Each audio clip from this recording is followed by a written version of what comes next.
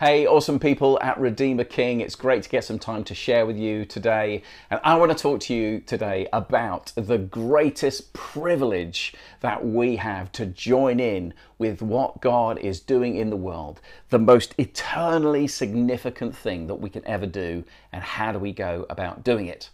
And I want to start in a very famous passage which is called the Great Commission. It's in Matthew chapter 28. Jesus has died on a cross, he's risen from the dead, he's spent 40 days with his disciples, and now he's going to return to the Father, and he basically hands on the baton to them. He gives them their mission, their responsibility, and this is what he says. He says, "I've been given all authority in heaven and on earth, therefore you go and make disciples of all the nations, baptizing them in the name of the Father and the Son and the Holy Spirit. Teach these new disciples to obey all the commands that I've given you, and be sure of this, I am with you even to the very end of the age." This is the Great Commission. And essentially, Jesus is saying to his disciples, I've called you to follow me. That's essentially what a disciple is. The word in the Bible is mathetes. It means an apprentice, someone who every day is committed to apprentice, to become like Jesus, to think like Jesus, to feel like Jesus, to speak like Jesus.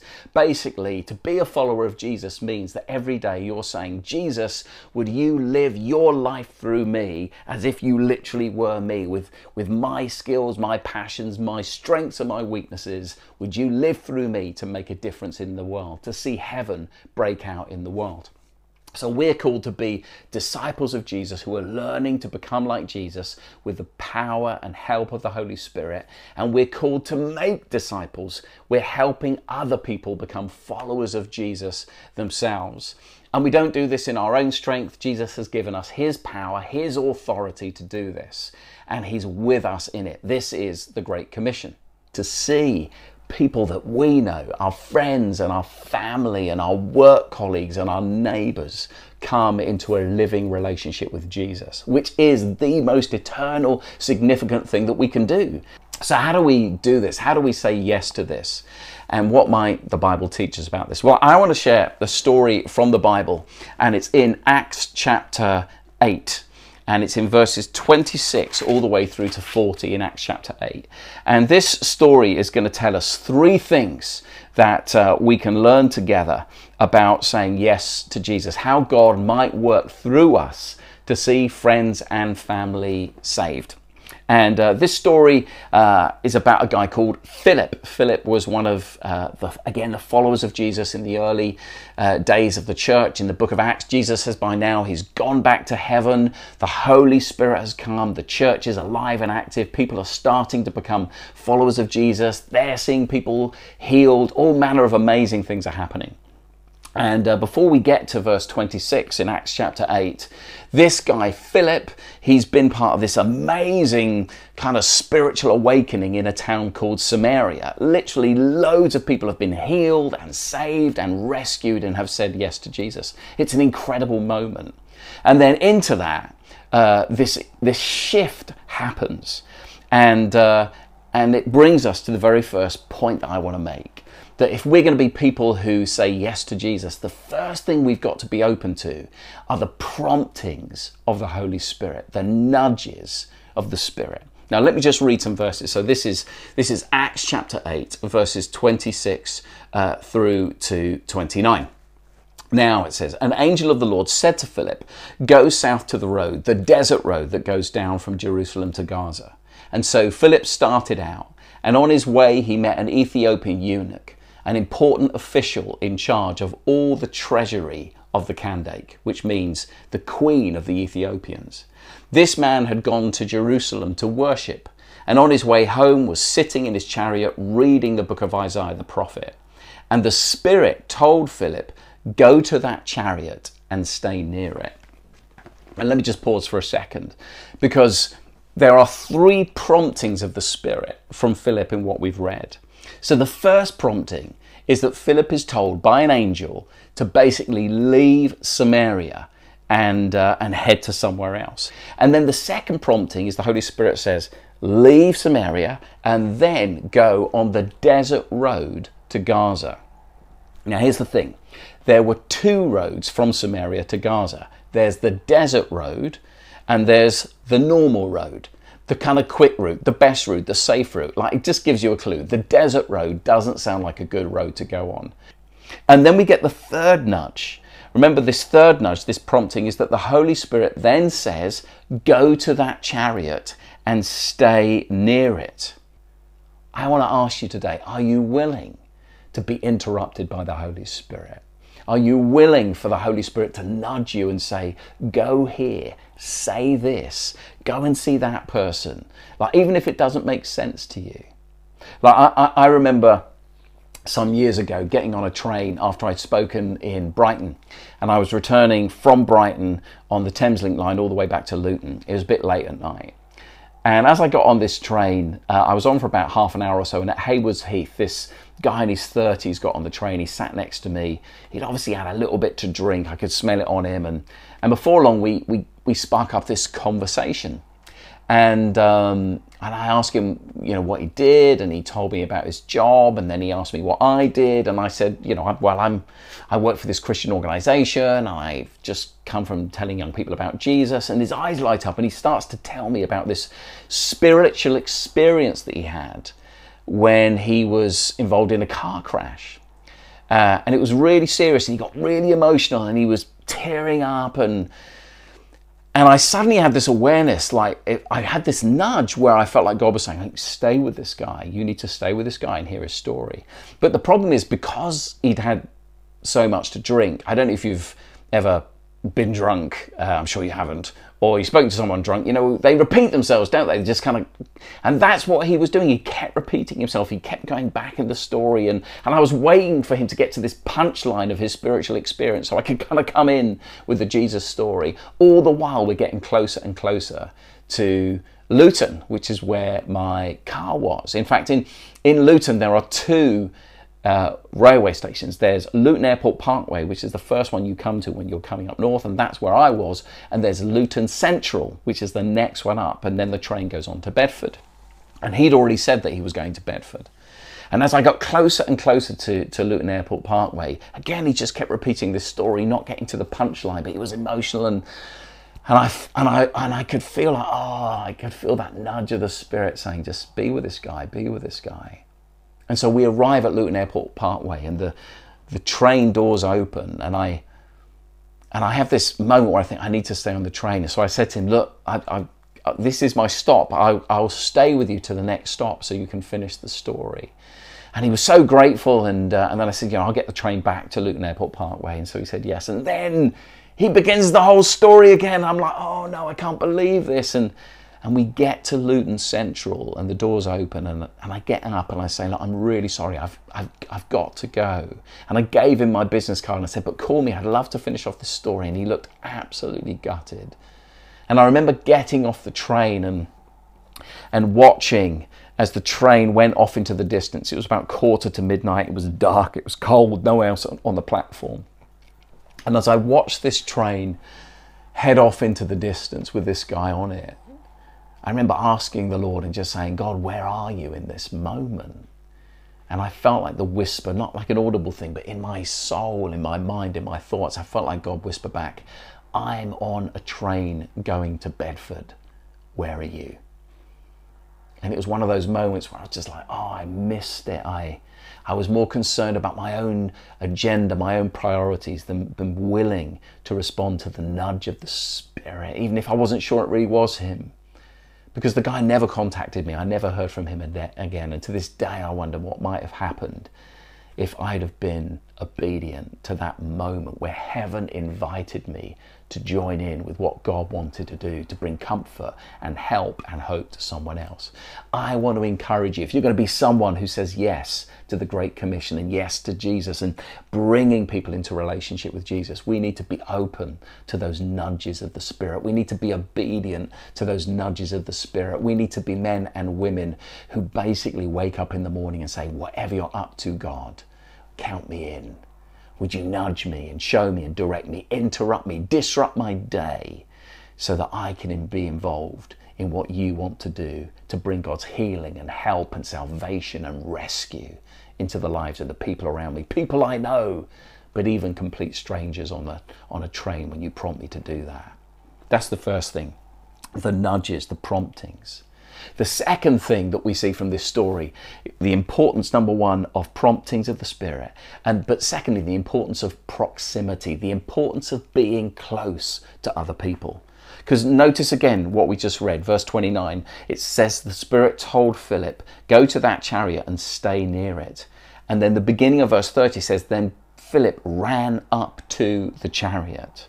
Now notice that when the Spirit says to Philip, go to that chariot and stay near it, the Greek word that's used here literally means be very close, fasten yourself, glue yourself. But remember, it wasn't to the Ethiopian man, it was to the chariot. It was like basically God was saying, get close to the environment of this person, be in the proximity, like don't step into their personal space, but be close enough where they can reach out to you if they want to. It's so important that we are close to people who need Jesus. And that's one of the challenges for us today, is that like sometimes, when we become Christians, we can end up spending all of our time just with Christians, and that we lose our relationships with non-Christians. But time and time again, Jesus commands us to go, to intentionally put ourselves in close proximity, to get close to people who do not know Jesus so that we can connect with them. And so we've got to be intentional about this. When you think about it, I bet you know loads of non-Christians. For those of you who are on social media, think about all of your contacts, all of your friends.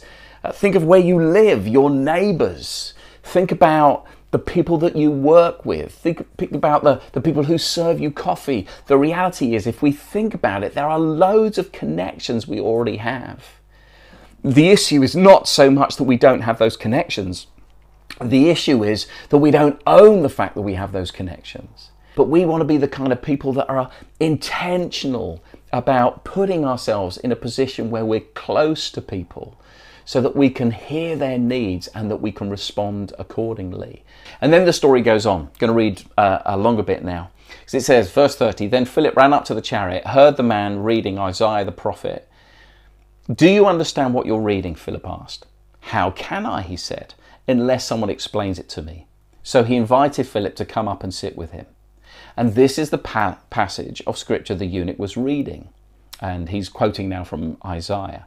He was led like a lamb to the slaughter, and as a lamb before its shearer is silent, so he did not open his mouth. In his humiliation he was deprived of justice. Who can speak of his descendants? For his life was taken from the earth. The eunuch asked Philip, tell me, please, who is the prophet talking about, himself or someone else? Then Philip began with that very passage of scripture and told him, the eunuch, the good news about Jesus. And as they travelled along the road, they came to some water, and the eunuch said, look, here is water. What can stand in the way of me being baptized? And he gave orders to stop the chariot. Then both Philip and the eunuch went down into the water, and Philip baptized him. When they came up out of the water, the Spirit of the Lord suddenly took Philip away, and the eunuch did not see him again, but went on his way rejoicing. But Philip, however, appeared at Azotus, travelled about preaching the gospel in all those towns until he reached Caesarea. We follow the promptings of the Spirit. We're committed to proximity, to get up close into the environment where people are, where God has planted us. And the third thing, the final P, is that we recognize that there is a process of people coming to faith. There is a journey of people coming to faith. Like, notice what Philip does in this story. He positions himself next to the Ethiopian, and he hears the guy reading, and he starts the conversation with a question. Do you understand what you're reading here? And that's always a great thing to do with people, to begin with questions. Sometimes we want to jump in, but we want to start with questions. We want to start where they are, not where we want them to be. It means that we need to be better listeners than we are speakers. Like, where are people at? What's their story? Like, what's God already up to in their lives? Like, most people, I think, recognize there is a spiritual side to life. What does that look like? You know, sometimes, even the other day, I had a guy coming to pick up some furniture that we were giving away free. And as he was putting it in this van, he just started to tell me, never met the guy before, he just started to tell me that he's got some, like, he was like 39 years old and he's battling with rheumatoid arthritis. And he is a delivery guy, but he's going to have to stop doing that. And in that moment, I felt a nudge as he started to open up about this story. But I didn't want to be weird. I just said to him, look, I'm someone who prays. I'm someone who believes that God cares and he answers prayer. How would you feel if I prayed for you? And amazingly, he said yes, because in my experience, most people, when you offer to pray for them, say yes. Either they're happy for you to pray for them there and then, or in his case, like as soon as he left, I said I would pray for him as soon as he left. But leading with questions like, what's going on? How can I help? How can I pray? Because Philip understood that it's a journey of people coming to faith. Literally, these guys are continuing. It's clear that when they're on the chariot together, they're journeying together. The chariot is moving. They're journeying together. Philip's asking questions, wanting to understand. Because Philip is a fellow traveler himself. He's still journeying with Jesus. He's still learning about his faith himself, because we're all learning. We're all growing. None of us have got this thing figured out. And so when we come alongside people, when we embrace the proximity challenge, we recognize that then we're journeying with people. We've got our L plates on. We're figuring out this thing ourselves. We don't have all the answers. We don't come with all the answers. It's sometimes okay to say, we don't know. I'll come back to you on that question. We want to embrace the journey of faith with people. And that's what Philip does in this story. He's willing to journey with him. Now, in this case, it's great because it ends up with a guy becoming a Christian, being baptized, being with a spiritual encounter, all happening in the great story. And that's great when that happens. But, you know, sometimes for us, as we say yes to the promptings and yes to the proximity, we're just going to play a small part in the journey of people. Sometimes we journey with people for years, and sometimes it's just a moment. But every moment can count. I want to finish by telling you an example of that. You know, in my life, years and years ago, I was driving down to Dorset, and I was due to speak at this church event, and the traffic was bad. I'd set off really early, and I was stuck in this single carriageway traffic through the country. And up ahead, I could see that there were two hitchhikers holding a sign. Now, I've never picked up a hitchhiker in my life, and I certainly didn't plan to, but I had a prompting. I had a nudge in that moment. I felt like God was saying, you need to pick up those people. And because I'd never ever done it in my life, I was just like, no, I'm definitely not doing that. I'm not going to pick up those people. But it just wouldn't go away, this impression that it was important for me to do this. And so because I had a little faith, I said to God, I can't remember the name of the place actually in this moment where I was going to, but I basically said, Lord, if their sign basically says the name of the place that I'm going to go to, then I'll recognize it's you, and I will stop and I'll get them in the car, because then that's where I'm going. I'll take them.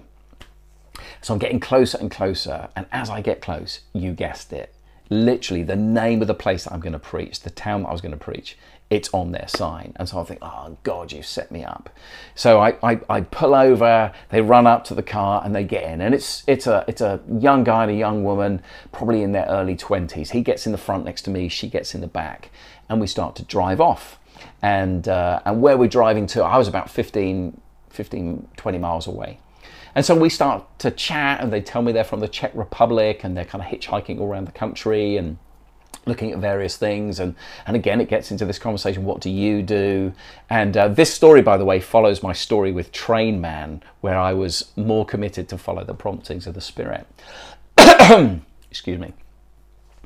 And so we start talking about faith, and he was an atheist. He told me that, like most of the people in the Czech Republic are atheists, but she was a Catholic, but her faith was lapsed.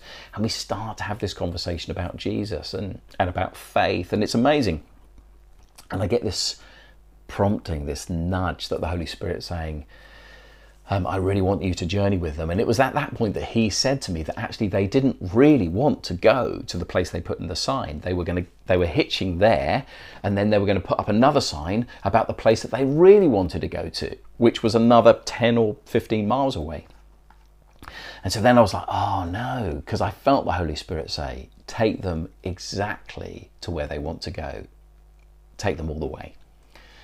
And again, my lack of faith kicked in, and I found myself saying to God, okay, God, if you really, really want me to take them to this place, when I get to the next roundabout, then it needs to say exactly 15 miles to that place.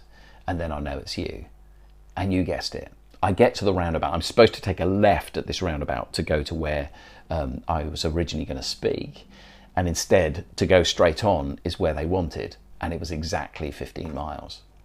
And so in the end, I go straight over, and they kind of look at me and they're a little bit sheepish, and they're thinking, am I some kind of serial killer? But I'm like, relax, relax, relax. I said, I'll just take you all the way. And so this incredible faith conversation happens, and eventually I take them all the way, bring them into a car park where they wanted dropping off, and they were desperate to give me some money. I was like, no, no, no, no, and it's fine. I said to them, I just want you to do one thing. And in my boot, I had a box of Mark's Gospels, the shortest gospel, the paciest, fast-paced gospel. And I gave them both a copy of Mark's Gospel and said, the only thing I'd love you to do is read this, the story of Jesus, and maybe look into this Jesus for yourself, which they agreed to do. And then I dropped them off, and then I just in time got back to where I was. Now, here's the point in that. I really believe, like in every fibre of my being, that was many, many years ago. In fact, that was 12 years ago now. I can see in my mind's eye that at some point, maybe in the past few years, who knows, those people in a church about to be baptized like this guy was, and they're telling their story, and they're saying that as part of the influence in their story, they met this crazy young guy called Matt, who felt prompted by God, he said at the time, to take them all the way. And he gave them a Mark's Gospel, and that stepped them into this faith journey of discovering Jesus. Because I recognized I just had a part to play in their journey, but it was important, and I believed it made a difference. Friends, Jesus is inviting us into this great privilege of being good news. Loving people, caring for people, praying for people, serving people, introducing them to Jesus. And sometimes it will just be those moments when we just come across a complete stranger and the Holy Spirit's just saying, come on, put down your agenda, be in this moment with me and see what God might do. And maybe you'll just be just a part of their journey. You won't see fruit in that moment, but you just believe that what you did in that moment makes the difference. Or maybe your journey with a neighbour or a work colleague or a family member or a family member or a friend, and your journey with them for years and years until they eventually say yes to Jesus. As Paul says at the end of 1 Corinthians 15, nothing that you ever do is a waste of time or effort. We are privileged to be involved with Jesus in the most eternally significant thing that we can ever do, which is introducing people to Jesus. So I want to encourage you to say yes to the Great Commission, to say yes to the invitation that God gives to us, to be a person who responds to the prompting of the Spirit. Interrupt me, God, whatever you're up to today. That we're committed to proximity, that we're committed to get close and intentional with people who are not Christians, and to seek to meet their needs and respond to the cry of their heart. And we recognize that that's a journey which could just be a moment for some people, or it could take years or even decades, but that nothing we do for the Lord is a waste of time or effort. Be cheered on in this. Let me just pray for you. God, I pray for every single person who's listening to this message.